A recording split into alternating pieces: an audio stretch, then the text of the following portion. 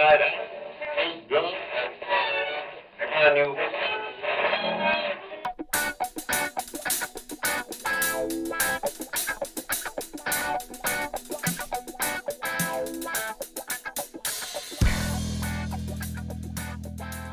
Good evening, you're listening to the Drunken UX podcast. I guess it's good evening for us, good morning to you. It should be, about Monday at 6 a.m. if you're one of the first ones in line to listen to the show. So we're coming to you from the past.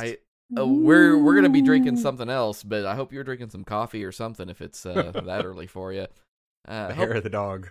Hope everybody's having a good start to their week. I want to give a shout out to New Cloud Interactive Maps for sponsoring the show. You can visit them at newcloud.com/drunkenux.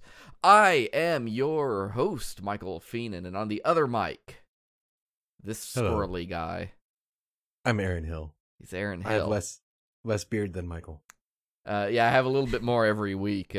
People are starting to notice, believe it or not. So they're starting to notice you and not the beard. I've progressed from that phase where you just look perpetually homeless to well respected.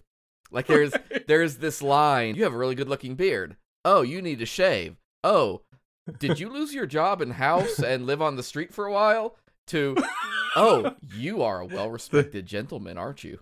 It's the uncanny valley of facial hair. If you guys want to check us out, you can swing by Facebook or Twitter. We are /DrunkenUX. Or stop by the site if you want to chat with us on Slack. You can hit us up at drunkenux.com/Slack, and that'll just shoot you straight into our channel because we know how to use redirects. Aaron, what do you got for us tonight on your in your glass? On your glass? I'm going classic with a Tanqueray and tonic. It's a family drink. Yeah, I like how you say that it's delicious. A family drink, as if a gin and tonic is not a thing that has already been invented. No, it's specifically Tanqueray. Like my family on my mom's side only drinks Tanqueray. They drink other things too, but for gin, they only drink Tanqueray. I only get to say this once, so I'm gonna use it here. But the Hill people, they were the ones who invented gin and tonics. I am drinking scotch because. Yep. Oban 14. One of my all-time favorites. It's a West Highland Scotch. It's a very light, grassy, smooth. Like it's like my favorite anytime Scotch. Like there is no like if I want to have a glass of Scotch, there is no point that Oban is not a good grab. Something like. You know, if I think about like a Macallan or a Lafroig or something, you know, these really strong, heavy scotches, you know, those are only good sometimes. But Oban it's so even and consistent and enjoyable for me. So that's what we got tonight. I am getting started drinking it with a little bit of ice, just a hair. I've got one of those giant ice cube makers, so we drop one of those in there and we get going. Hey, I want to make sure we let everybody know in today's episode, guys, we are web developers. We are not lawyers. No, we're not. And we want to emphasize that because we're going to start the show out by chatting just real quick about GDPR, and then we're going to launch into some copyright and software licensing stuff. It's a bunch of legal stuff. And we will do our best to be accurate, but we reserve the right to be wrong. And we want to make sure if we get something wrong and you catch us or you want to contest something we said, please drop by the comment section or, you know, Facebook, Twitter, Slack, whatever. Let us know so that we can make sure to issue a correction if any of this is not entirely in line.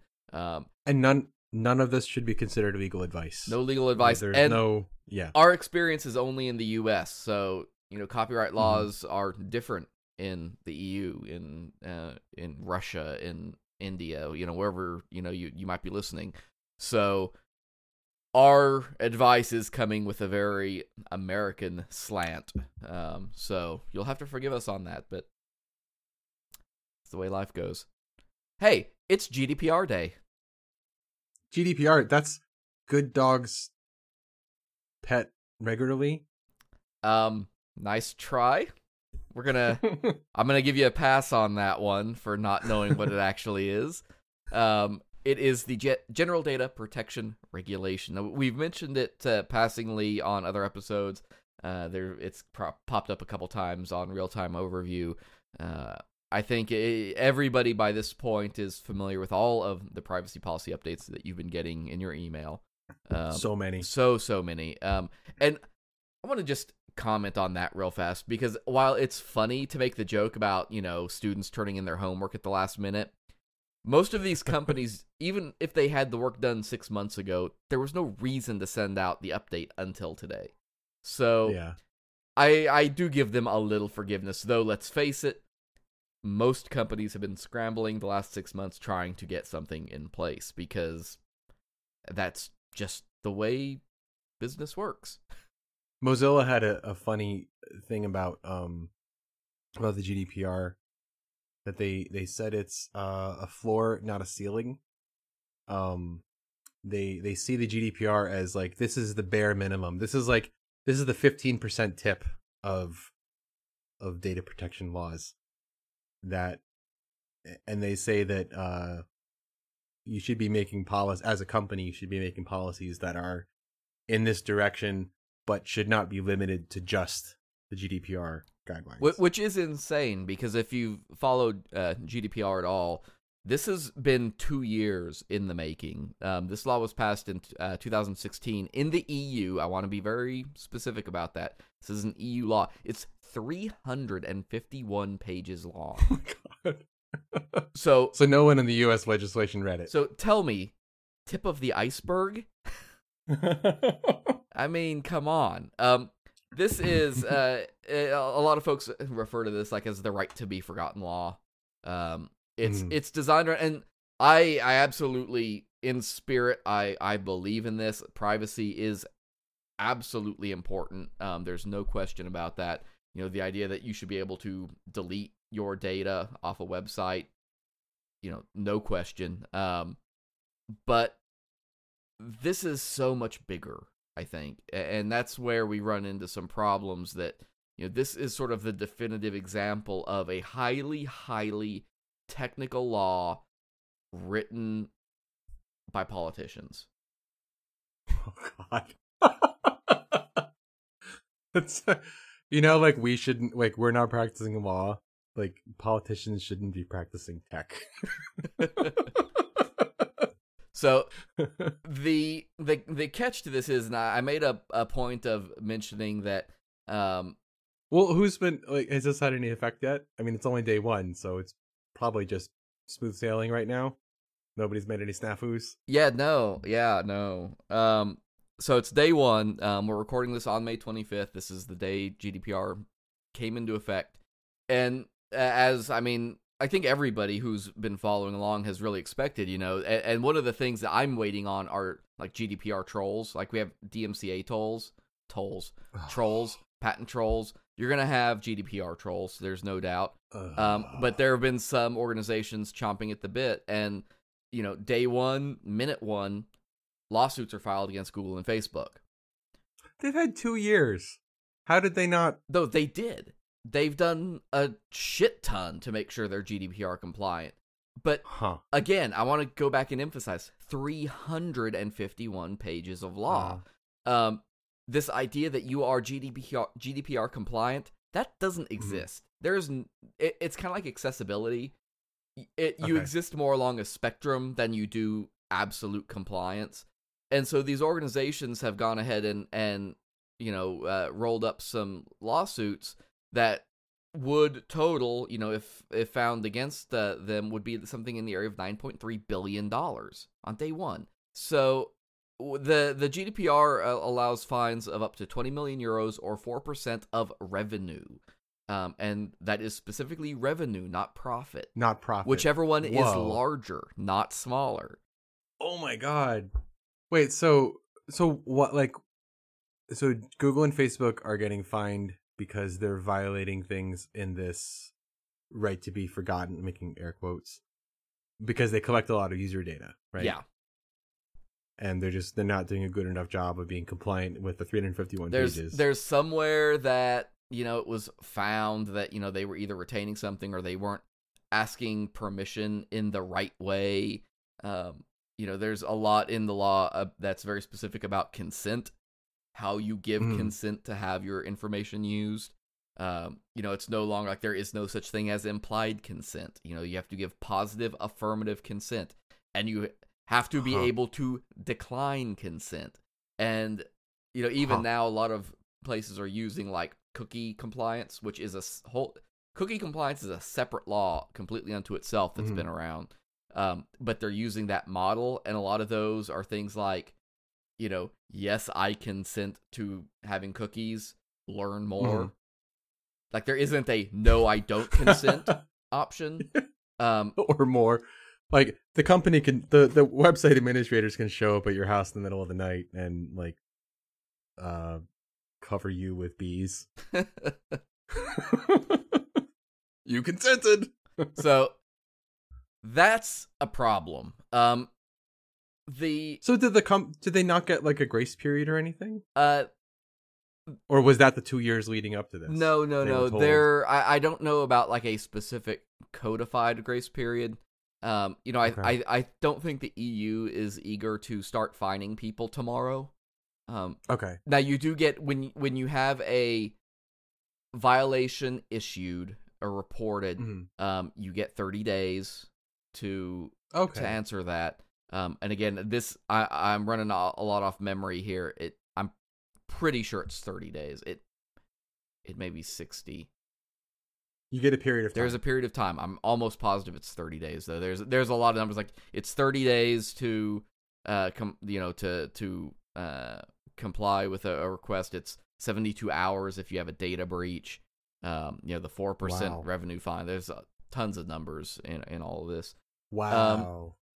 What drives me nuts though is the number of people in the US who are just like, don't care.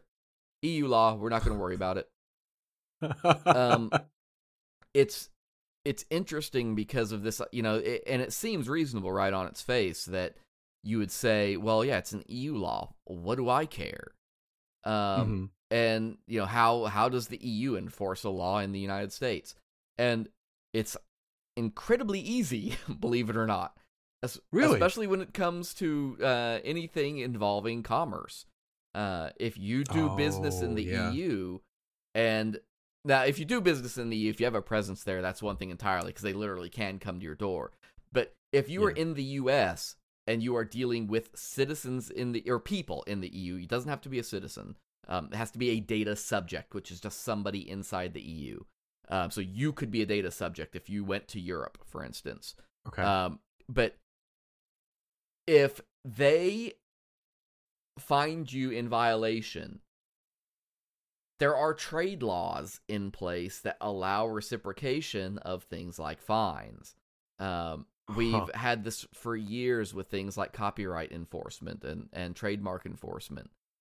There is not a reciprocal arrangement for GDPR yet. It could very well exist in the near future. And if that happens, we're going to be in a world of hurt in the US, because that means our trade regulators are going to get a fine from the EU, and they're going to waltz up to your door and say, here you go. And you're going to say, but it's an EU law. And they're going to say, but it's also a US law, sort of. So because Google and Facebook ostensibly have European presences. Yeah, Google and Facebook are just screwed in general because they are in Europe. They have offices there. They exist as an entity. So they are on like a whole other plane in terms of responsibility. And that's true for Amazon. That's true for Twitter. That's true for any of these folks. If you run a business of any kind and you sell stuff there and you've got a distribution center or whatever, boom, you're on the hook. Facebook recently shifted something like 1 billion user accounts or something like that from data centers to a single data center in the EU, specifically so that they were completely isolated from the United States accounts, so that anything that would be subject to GDPR is itself entirely siloed for them data-wise. I don't know what that... I'd be interested to see what that looks like from a data model standpoint for them, but A lot of, and there are U.S. companies that are kind of complying, but they're doing it in a way that, you know, a lot of folks kind of laughed at, but it's happening, which, you know, if you are an EU person trying to look at anything from A&E, from Instapaper, LA Times, Chicago Tribune, History.com, these folks have just shut down their sites to EU customers as of today. Wait. LA Times and the Chicago Tribune have EU versions of their... Well, it doesn't have to be a version. They have people from the EU that, I mean, LA Times is a huge news magazine. That's true. Newspaper, rather. And they've just said that we don't have any interest in your business, and because we don't have, you know, whether it's the resources, time, interest, whatever their rationale is, they're just saying, yeah, we're not going to do it. Now, USA Networks, they did this. USA Today Networks, rather. Okay. They have offered up a completely alternative website that is an EU website that strips out all the stuff that would track and do anything that could be EU Today. be GDPR compliant. Oddly enough, somebody was testing on that site, and they found out that by making that lighter, like non-tracking version of their website, they cut the size of their page down by 90%, and got the load time down from something like 50-some seconds to like 13 seconds. Holy shit! Yeah, the page loaded at 5.2 megabytes, and when they did the EU version, it was a little over 500 kilobytes. Oh my god! All right, I start using my VPN to browse anything ever now. And at the end of the day, and where I think I get really irritated though, listening to like U.S. developers saying, "Well, I'm not going to care about GDPR, blah blah blah." You don't like paychecks, I guess. I mean, what do you mean? If you want to get a job at any company of any size, you know, any reasonable size, they are concerned about GDPR. And if you aren't concerned about GDPR, you are just devaluing yourself out of spite. You're cutting off your nose to spite yourself. It's a pain in the ass. I mean, honestly, I think it's a bad law. I think it is a poorly written. It's one of those doing the right thing the wrong way.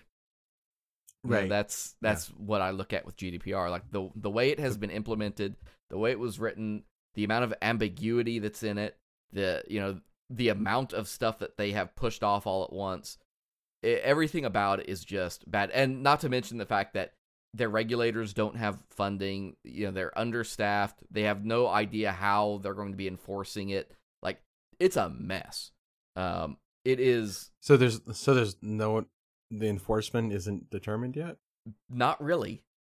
And there's no like there's like all the procedural stuff related to how different things get executed. None of that exists. It's not in the law. It's being left up to the individual EU states to determine, who they're putting in charge of it, what their procedure is, because, it's this weird idea where they're the EU, but every country is also sovereign, and so they can do things how, they're allowed to put in their own kind of stuff to that. They have to follow the same rules, but how they get to that point is kind of, up to them. So what does it mean, like, for developers? Like, what does this mean?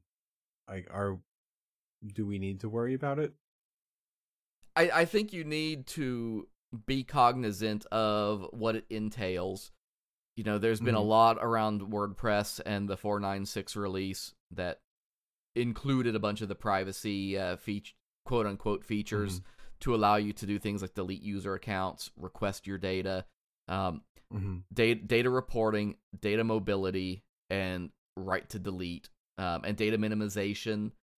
I've had some talks with some higher ed folks about this, and if you've got a university and you have a satellite campus in Germany with students, and one of those students comes to you and says, "Okay, I don't want you to know me anymore."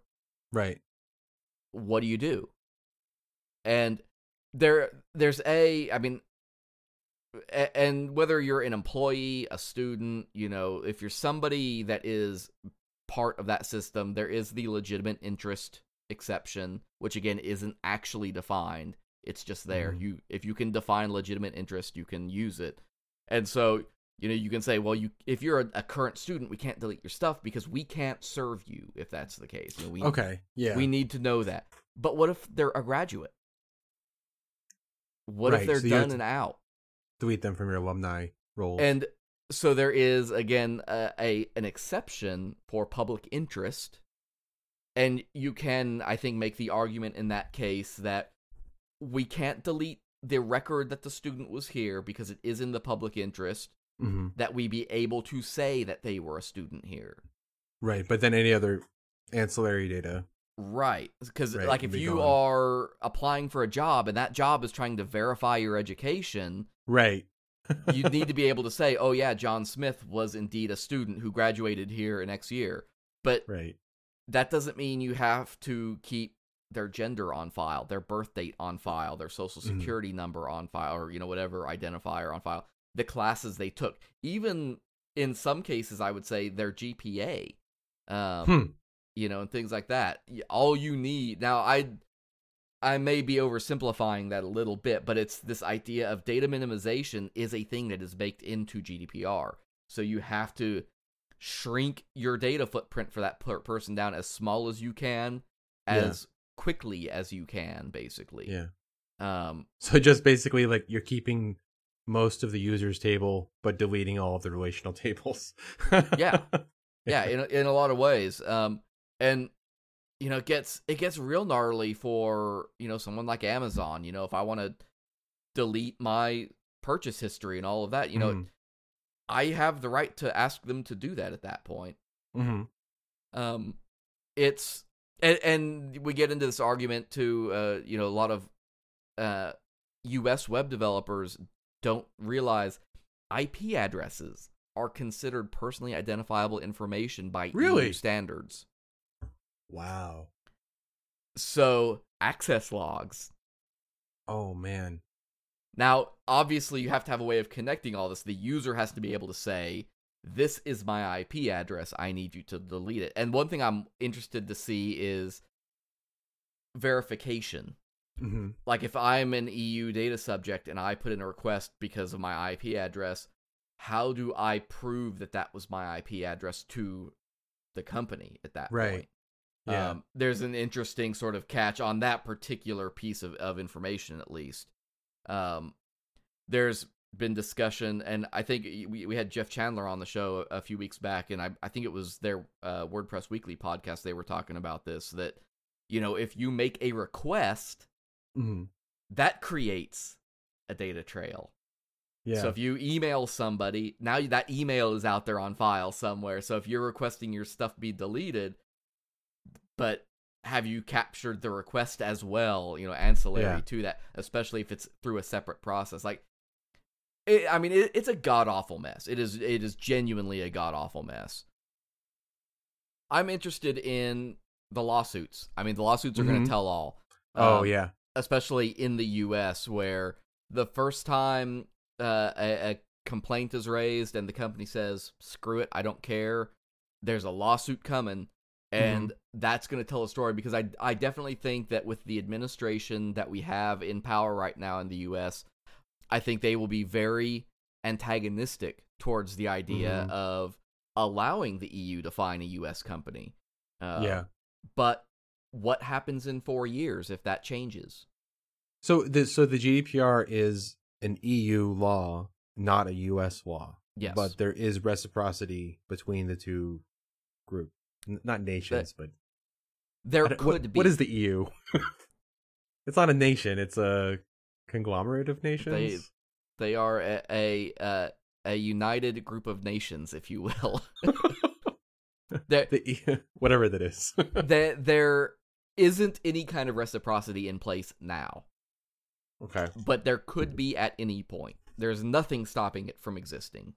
So as a U.S. citizen, the GDPR doesn't explicitly apply to us yet. No. Does it happen in the reverse? If I go to an EU website, am I covered by the GDPR? Yes. Because they have to respect everyone. Because their data controller and data processor are located in the EU. Okay. And like I said earlier, if you flew to France and were using a computer there, you would be covered under So- that law. If I were to be using Facebook or Twitter in the US and then I flew to Europe, to an EU nation, and I used it for an hour or something, could I then ask for all of my data to be covered by the GDPR or only from that hour? That's a good question. That would be a question for an attorney. And yeah, I don't know what the answer is. I don't. Okay. I would presume it would only cover the data that you generated during your While I time was there. there. But Yeah. I guarantee you that nobody, and Oh, for all of man. their money and equipment, Facebook, Google, none of them necessarily are going to have that kind of granularity to Yeah. do like window wipes or something weird like that. It's going to be all or nothing. I can't imagine American business ever being okay with this because like making the user into the product to be resold to advertisers is like the bread and butter of Yeah. US internet magic. I say it is a very, very stark contrast in principles.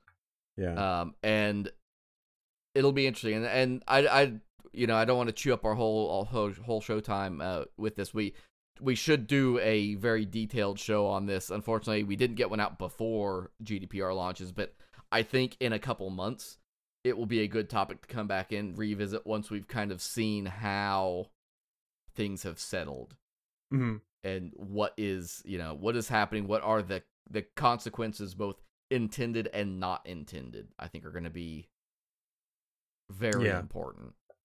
Right.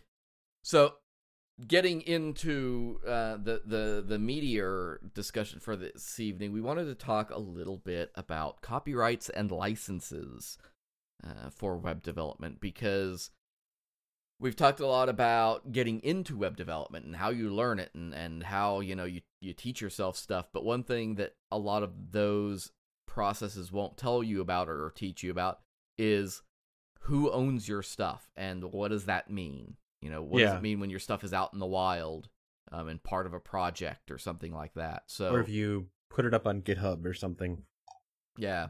And this has been brought up somewhat by the Classics Act. I was perusing some news and this caught my eye, and I thought, I want to talk about it. So here we are. It's Senate Bill 2393, and this is a law. It doesn't apply to web developers for the most part, but I want to talk about it because it does kick things off. So, current copyright law in the United States, and just to be clear before I get too far into this, code is a work of authorship. Graphics are a work of authorship.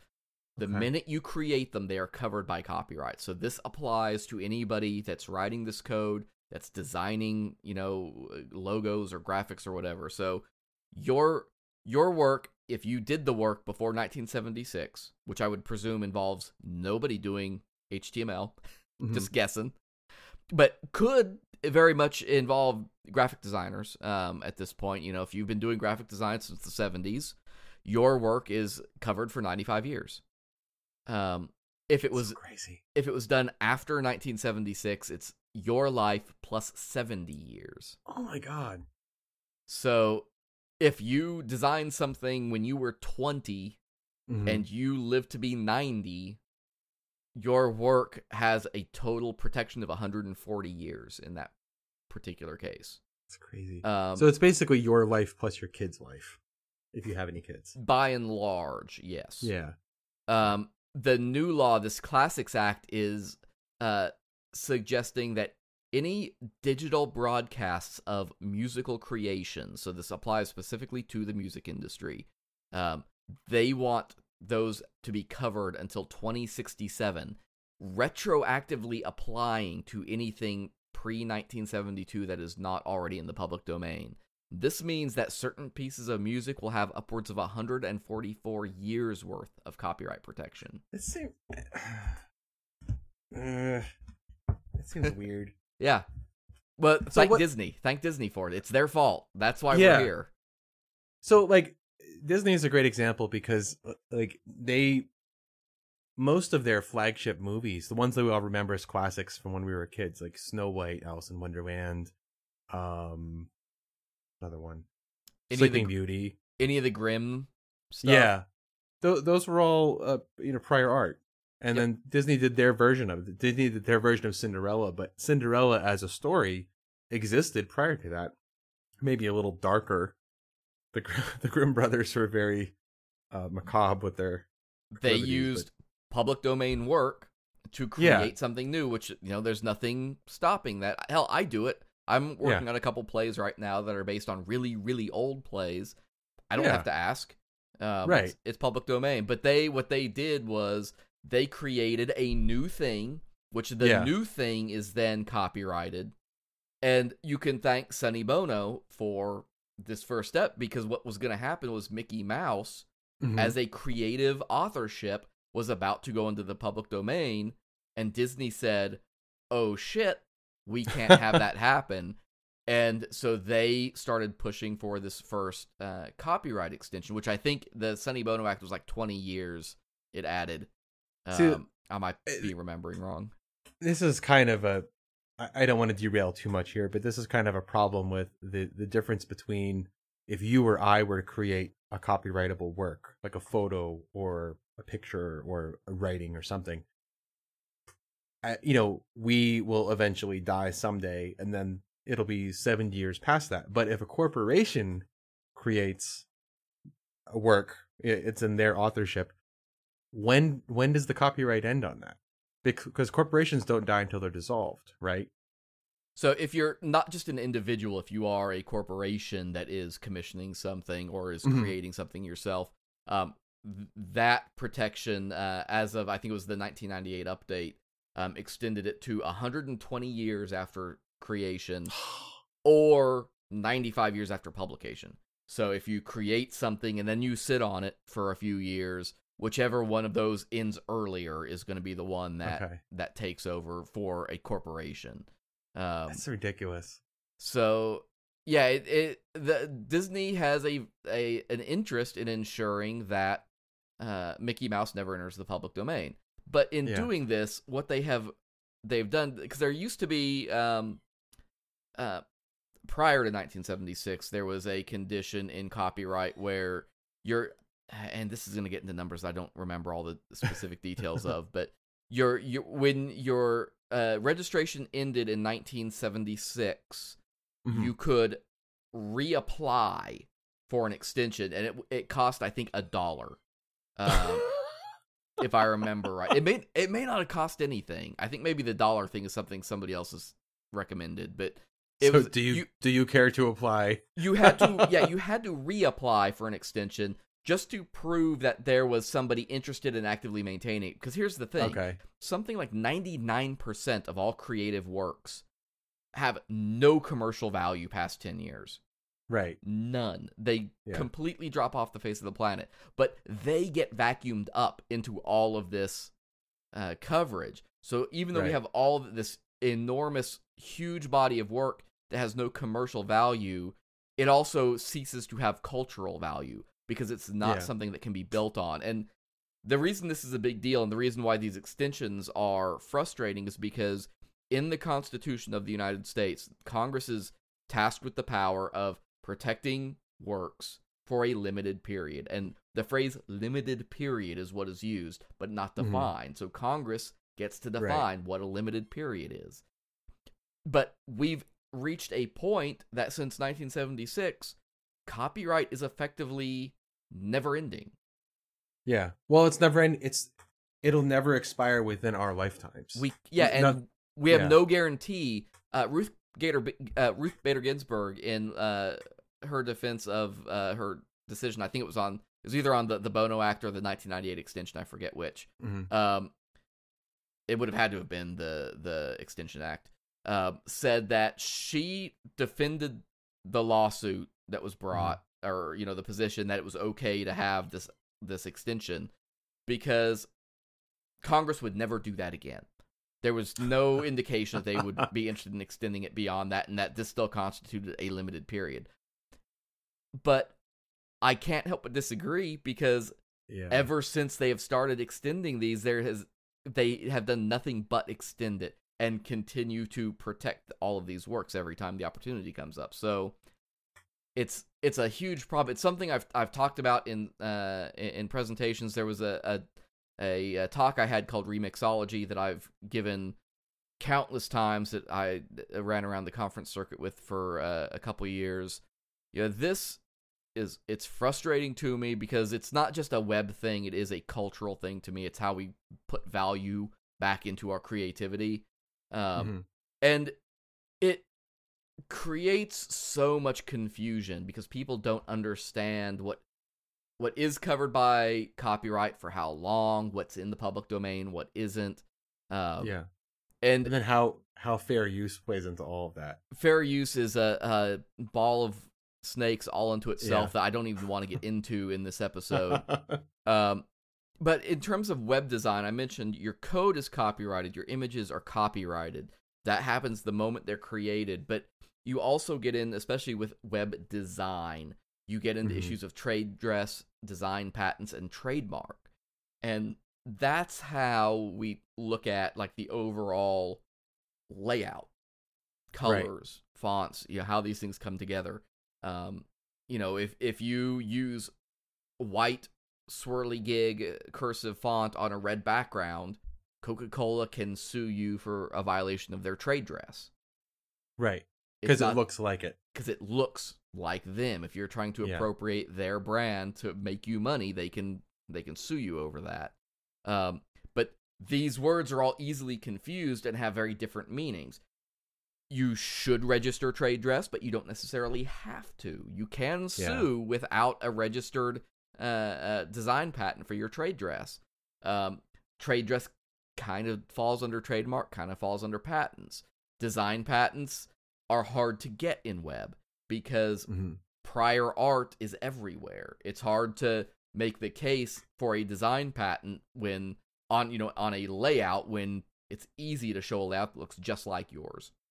Right. We don't have any new ideas there, really, and so you could argue somebody could, take out a design patent on something like parallax scrolling, for instance. But they would have had to have done it when it got made. You can't do it now because now there's prior art for it. But that would have been there would have been uniqueness to that creation that could have been patented. So it all boils down to brand confusion, right? Like if I make a stoner t-shirt called Smoke-A-Cola and it's done in the white swirly font on the red background, that could create brand confusion with association with Coca-Cola and pot.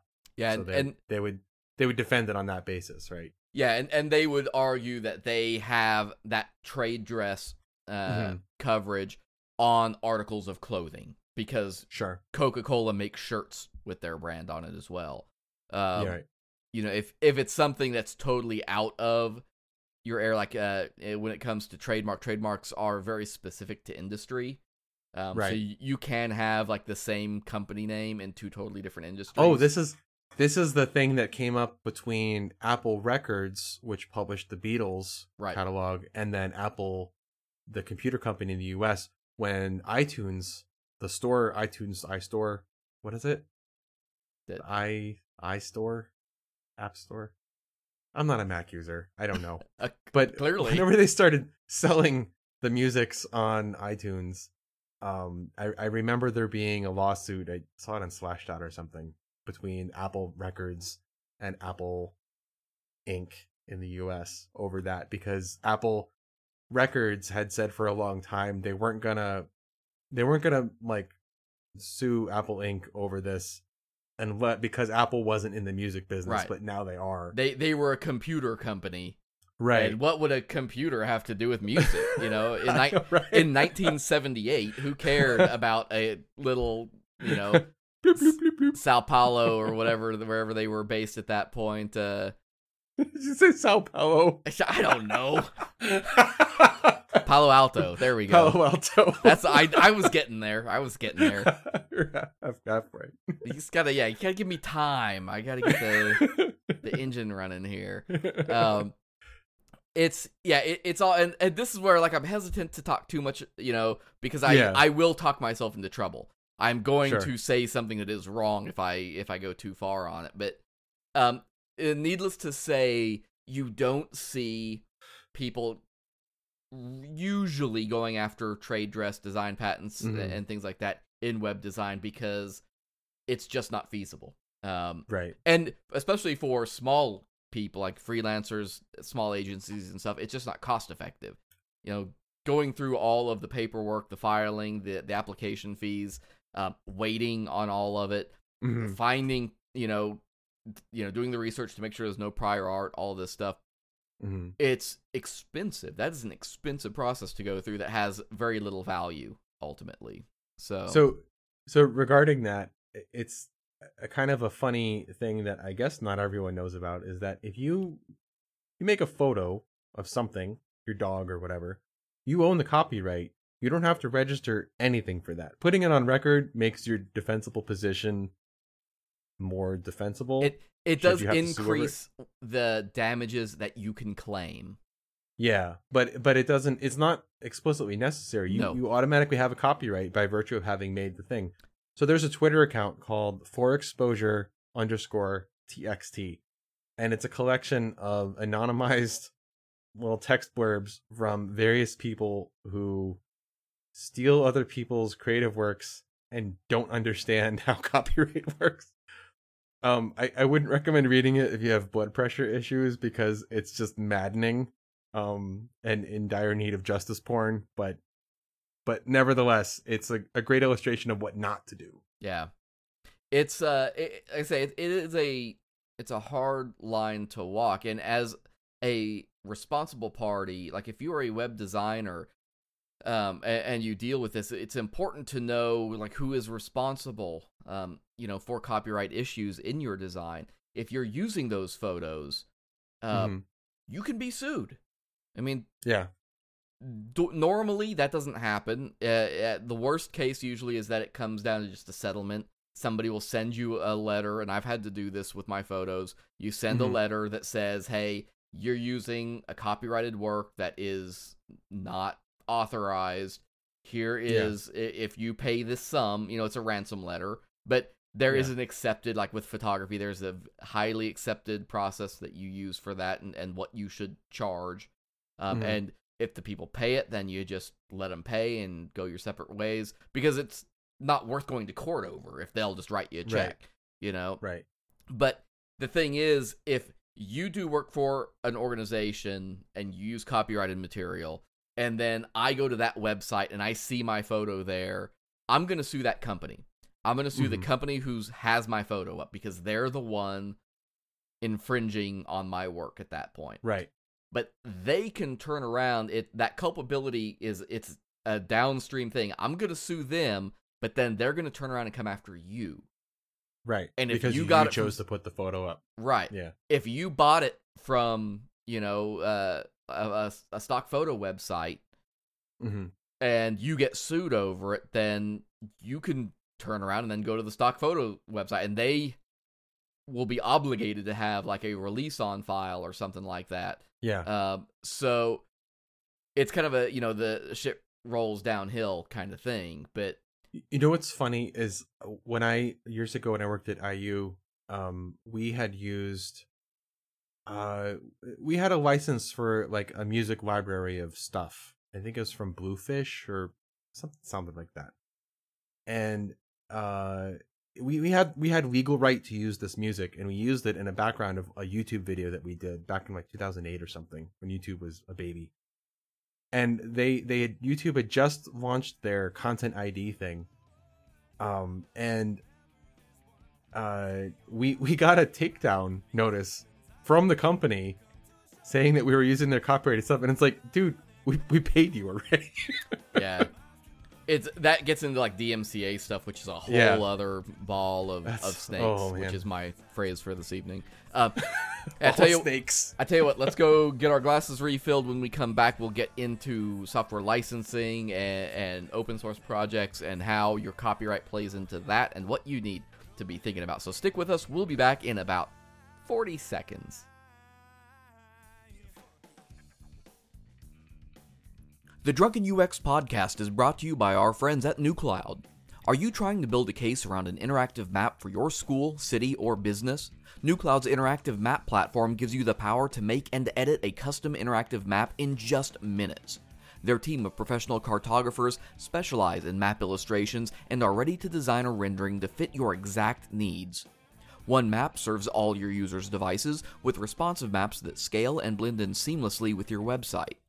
Visit them online to request a demo at nucloud.com/drunkenux. That's nucloud.com/drunkenux.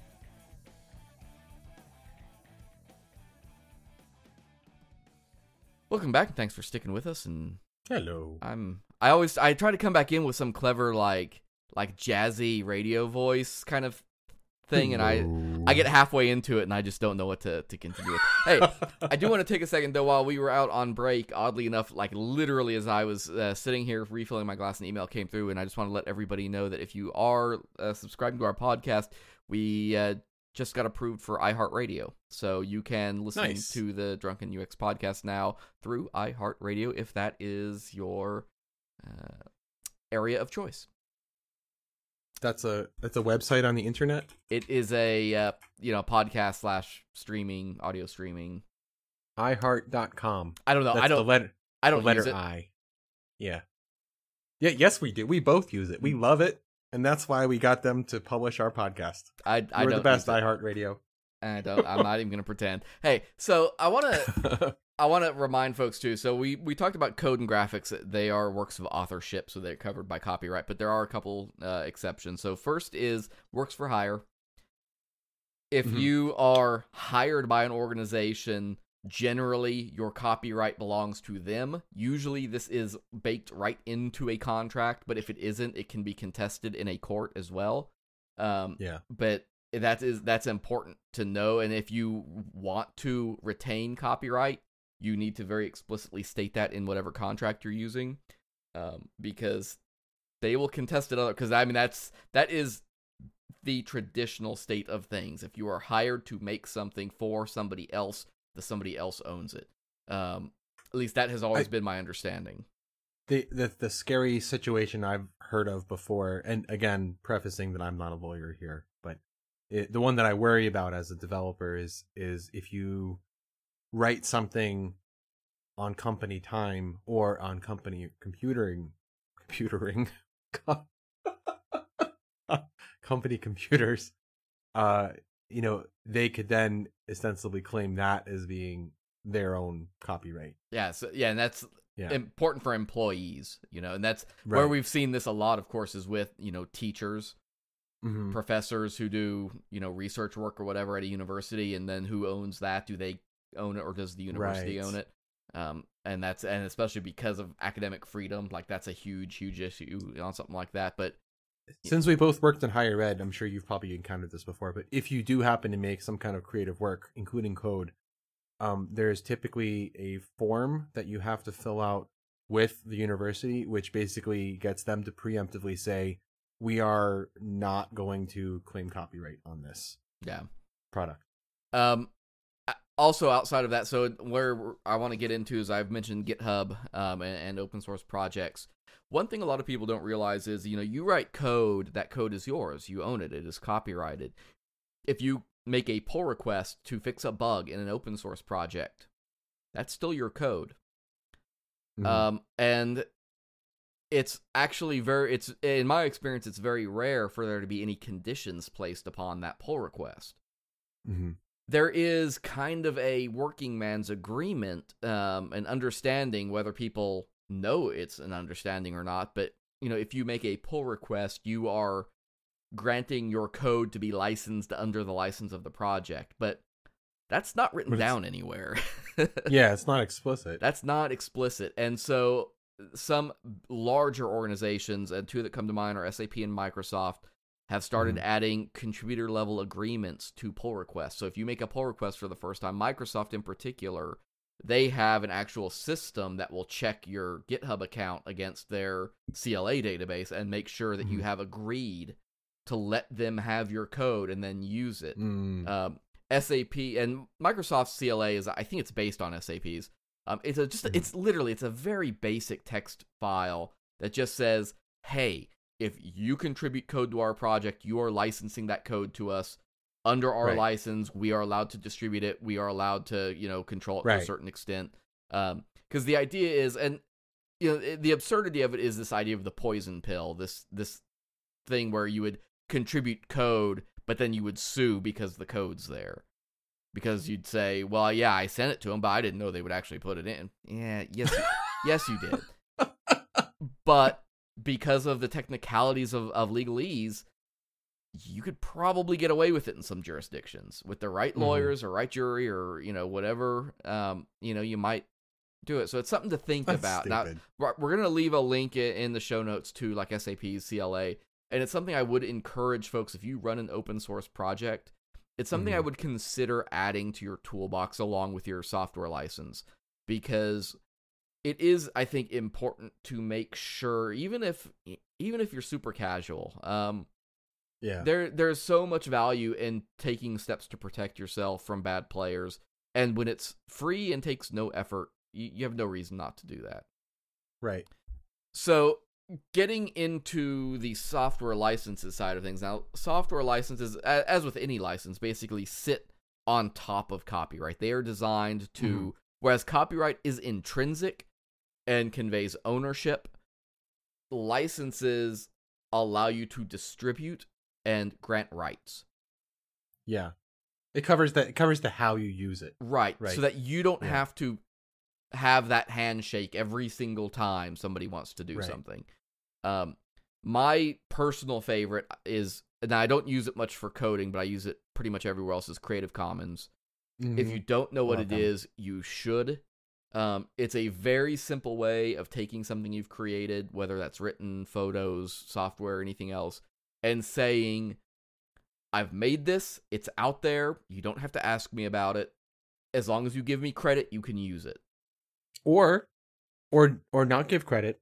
Or not give, you can have it be out there, and it has an attribution license, which allows you to give credit. You don't have to include that. That's kind of the same as public domaining it. There's a lot of controversy over this idea of putting things in the public domain and then retracting that. That's an interesting discussion unto itself, but Creative Commons lets you, define, if people can modify it, if they have to include it under the same license, if they can use it for commercial or non-commercial use. It's very similar in many ways to like the GPL, but I find it to be much simpler. It's a much simpler piece of licensing to understand, but it is something I don't see much in software.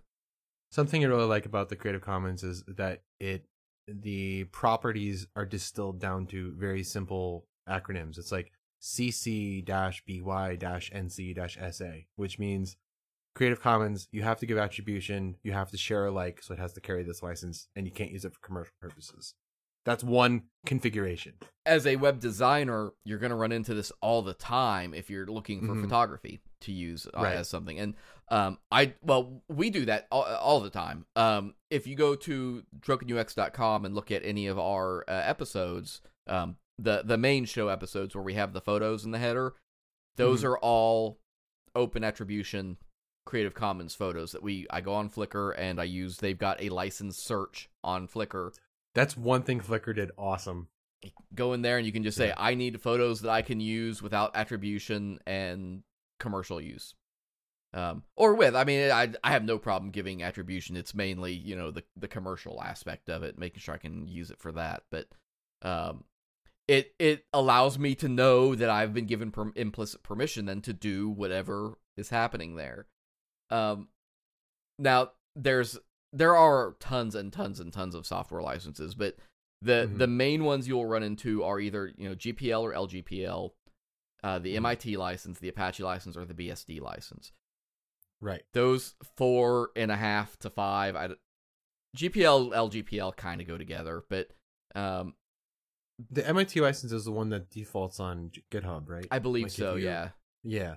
And the GPL one is the one that's on every Linux thing ever. WordPress is GPL. Right. So these all have slight differences, obviously, and it can be a little daunting to decide, especially if you aren't familiar with software licensing. Well, which one should I use? There's a website. It's called ChooseAlicense.com. It's set up to kind of help you figure out, which one it makes sense for what you're doing. There are a couple other tools out there. If you Google the phrase like which software license should I be using, or which software Right. license should I choose? You'll get some other tools that will pop up in that. The basics are relatively straightforward, though. MIT is basically just a permissive license. It's a hold harmless license is what I call it. But I think all of these licenses, all of them are hereditary, meaning that if you use them, any derivative works must also implicitly carry the same license. I believe you are correct, yes. Yeah. So if I have an MIT license on a project and somebody makes it, and they all too, I think, well, no, maybe the MIT doesn't require attribution. No, it does. Does it? Oh, well, I don't know about attribution, but it does require the license. Yeah, the license has to say, but I don't think attribution does with MIT. You can do whatever you want with an MIT license, essentially, as long as you has the license. It is and it's only like 3 paragraphs long. It's also probably the easiest to understand. It's just a general permissive license that just says, hey, if you use this, you do it at your own risk. You're not going to sue us for any damages it causes.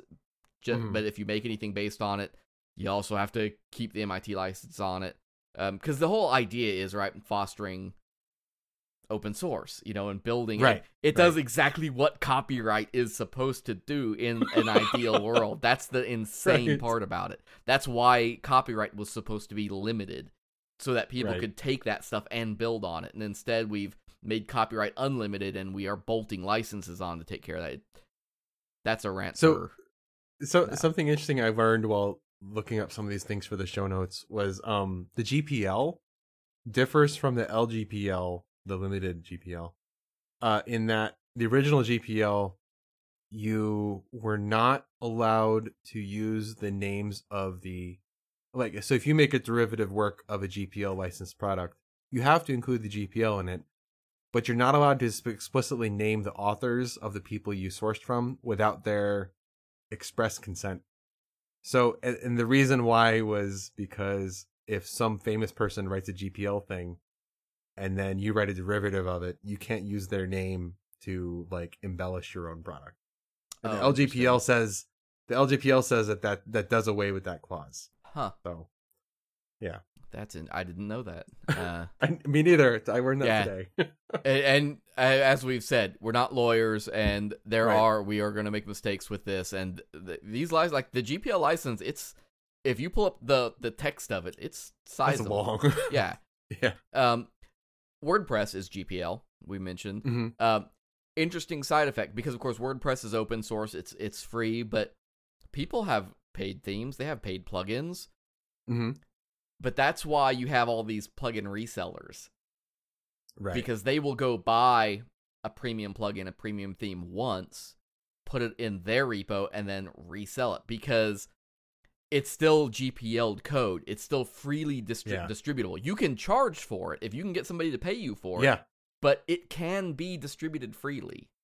The GPL says that you have to have instructions in the license or in the product somewhere that say where you can get the source product for free, even if you're charging. But you can charge. Yeah, but you can charge for that stuff. There's nothing stopping that. And that's true for any of these, actually. Well, wait, no, Apache is totally non-commercial, I think, isn't it? Right. Non-commercial. Yeah. Yeah. So Apache would be the exception there. If it's Apache license, it does have to be given away. And the BSD is the opposite of the GPL in that you're prohibited from referencing parent work without. Oh, maybe that was the one. That may have been the one that had the weird authorship thing. Uh-oh. I may stand corrected in that. Oops. Well, we'll let the audience correct you on that one. Sorry, I'm not going to do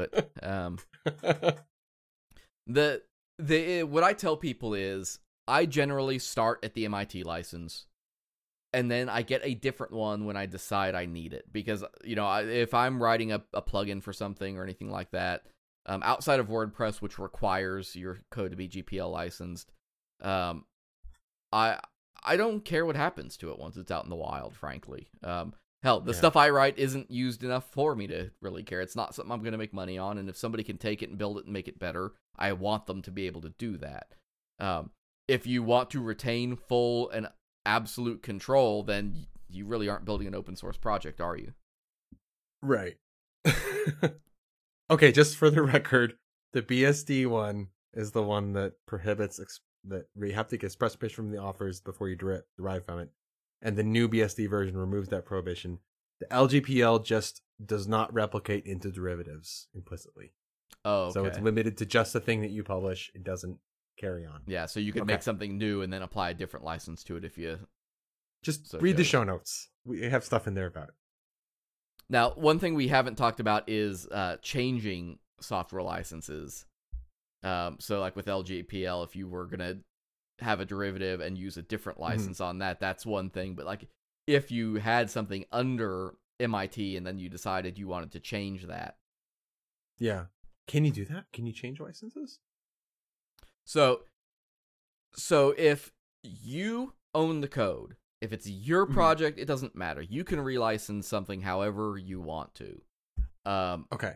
And the same goes, like, if you are a software company and you are selling a closed source project, obviously, you can rework your license however you see fit. It gets a little more gnarly, though, if you are an open source project, and particularly if you have taken contributions, if you relicense that code.